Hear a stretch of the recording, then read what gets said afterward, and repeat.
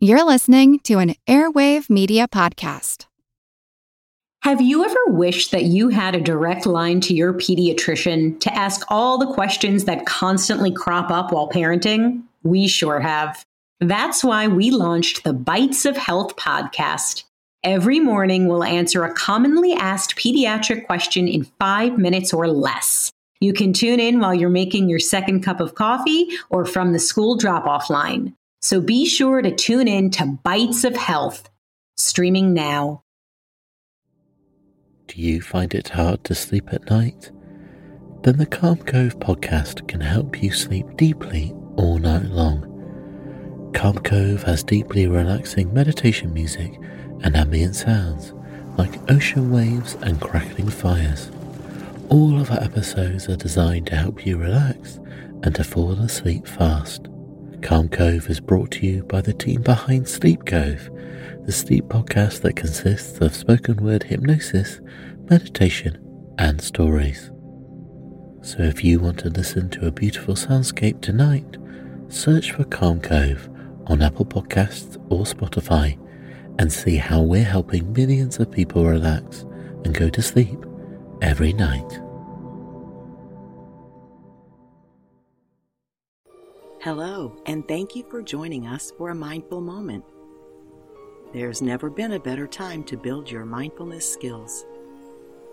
Mindfulness not only improves your mental, emotional, and physical well-being, but provides a foundation for remaining calm during stressful challenges and events. Through mindful thoughts and actions, we can do more than just survive life's challenges. We can continue to thrive. The key to becoming more mindful is simply practice. We hope this podcast will provide you with knowledge, inspiration, and motivation.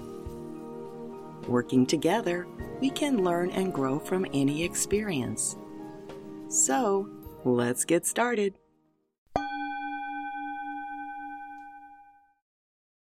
As COVID-19 cases skyrocket around the world, as experts warn that we're in for a dark winter, as we're now told that realistically it will be 2022 before we can expect any normalcy to return to the world, it might be a good time to check in again and perhaps change our personal strategies. In countries that have implemented a national strategy, locked down their citizens, and strictly dictated public health mandates, the number of cases of the virus drastically reduced. But the public citizenry of those countries began to protest the harsh conditions, and governments slowly allowed reopenings. Simultaneously, the public began to relax their practices and began gathering in large social crowds, laxed in mask wearing, and paid less attention to physical distancing. And now those countries have been slammed with the resurgence of the virus, largely due to human behavior, combined with cold weather forcing people to stay indoors more. In the United States, we've had no national strategy, with all 50 states doing their own thing. That makes it pretty much impossible to get the virus under control, as people in states with no or little public health mandates aren't confined to their state borders. Add to that a president who believes the virus will simply go away on its own, and the result so far is over 250,000 people dead. The citizens of this country have been told that this is a political issue, not a national health issue. But that's just a story, not a fact. This isn't about red states or blue states, or whether you love Trump or hate him. This is about the quality of our lives and about saving lives. This is about mass misinformation causing mass confusion. Many people are living their lives, quote, normally and waiting for the vaccine, which has somehow been messaged as the magic bullet that will end the virus. That's not the way this will work. This virus is probably with us permanently, and there's no reason to believe other deadly viruses won't follow. A vaccine will hopefully reduce the number of people who catch COVID-19, but it's not a cure, nor will it prevent everyone from getting sick and/or dying. The real answer to our health and economic dilemma is to live our lives now to the fullest that we can, while taking responsibility for our own behavior. As the argument continues in the United States over mask wearing, I think a mindful approach to this debate is to simply ask yourself why you are or are not wearing a mask. If it's because of what someone else is telling you to do, whether it's a county Department of Public Health or the president, I'd question why you're following an order without giving it any thought. Remove the politics and just observe your behavior. I wear a mask in public because my common sense tells me that if I'm infected and don't know it, I could cause harm to others. Science may back this up, but for me it's simply a values issue. You may not wear a mask because even if you're in a mask-mandated area, you aren't physically close to other people and it makes no sense to restrict your breathing if you're not exposing someone else to the virus. That's making a decision based on your own values and common sense. But if you're refusing to wear a mask because someone told you that it's politically symbolic or that it means you're weak, that's not being mindful. No one needs an exterior symbol to determine their character. If we could all just do whatever we want despite the harm it may cause others, then why don't we go back to allowing smoking in public places, or allow people to yell fire in a packed theater, or drive without seatbelts? Masks are not a cure-all, but they absolutely slow down the spread of the virus, which could help us all avoid another shutdown, which is only going to further cripple us economically. Clear evidence is starting to emerge to show us that masks work. A study was just conducted by the University of Kansas, where the governor issued a statewide mask mandate, but where counties could opt out. 20 counties followed the order and 80 opted out. Here's an excerpt of the study results reported by the Kansas City Star on October 29th. Isn't voluntary mask wearing the best way to ward off a blanket mandate? Truth is, it may also be the way to avoid serious talk of another economic shutdown, which few of us could stomach and none of us should want. In addition, a new study by the University of Kansas clearly shows that masks work in slowing the spread of the disease. We found a 50% reduction in the spread of COVID-19 in counties that had a mask mandate compared to those without, says Dr. Donna Ginther, director of the KU Institute for Policy and Social Research and co-author of the study. Governor Laura Kelly instituted a statewide mask mandate July 3, yet under state law, counties could opt out, and more than 80 did. But since mid-July, Ginther's study shows a significant climb in coronavirus cases in counties with no mandatory mask order. In counties with mandatory mask orders similar to the governor's, cases largely plateaued. The KU study takes into account a number of variables, making it a statistically relevant and nationally noticed piece of research. COVID-19 cases are clearly spiking across the region. October has been the Kansas City area's deadliest. The pandemic is, in short, still a wildfire sweeping across the Kansas plains. Why folks wouldn't wear a mask in public, to protect others, if not themselves, is beyond the imagination. But if residents across the state's 105 counties don't listen, that will only lead to further spread and to an increased need for a statewide mandate, or, worse, another shutdown. That's pretty simple science.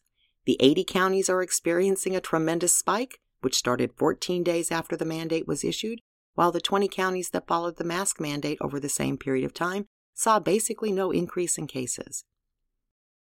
The government is not our enemy. We always have a choice in how we respond to what our governments do. Republicans or Democrats are not our enemies. Red or blue, we all have the same needs and desires. The virus is not our enemy. Viruses do what they do, and there's no emotion or thought involved. But we may well be our enemy. We're creating our own suffering by not listening to our own inner guidance or to the scientific evidence available. We're the ones spreading the virus to each other. And for those refusing to wear a mask for the sake of freedom, it is actually restricting all of us, including themselves, from getting past this as we drag it out even longer, watching the numbers climb to about 75,000 new cases a day. The answer to our pandemic problem is not a vaccine. It's changing our own beliefs and behaviors to ensure the greatest amount of safety for all. It's closing the divide between us and seeing each other as fellow human beings again, not liberals or conservatives. It's focusing on our priorities, like getting kids back to school safely, and using our ingenuity and creativity to find solutions to do that. It's cooperating with simple health practices, like wearing a mask, physically distancing, and washing our hands, that will bring the virus cases down so that we can get back to work. It's adapting to new ways of living, including technological options, instead of resisting them. I don't want to be shut in until 2022, but I can't change that alone. We need to work together so that we can all enjoy more freedom again. I'd like to see my grandchildren before they're grown up and married. I'd like to go out and have fun with my friends. I'd like to know I can go to church and worship without being fearful of getting sick. I'd like to use my membership cards at the museum, zoo, and amusement parks before they expire. And I desperately need to get back to my gym. I'm betting my desires are not very different from your desires. These activities aren't political, they're human. They're about our quality of life. I understand I can't enjoy these things right now, but we don't have to wait another year or more. We can start changing our conditions right now. We can all spend a little time in mindful reflection, observing what motivates our behavior and gently questioning why we do what we do. We don't have to change anything about our behavior if we decide it is in line with our values. But just a little non-judgmental curiosity might open a space for contemplating change that might serve you, as well as others, better.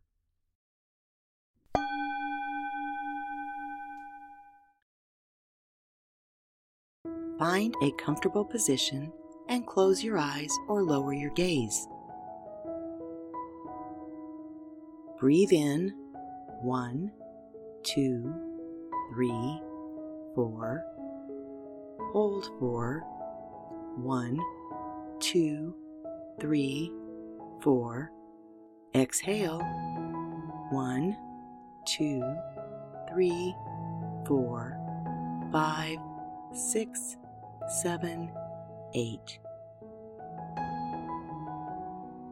Breathe in 1, 2, 3, 4. Hold for 1, 2, 3, 4.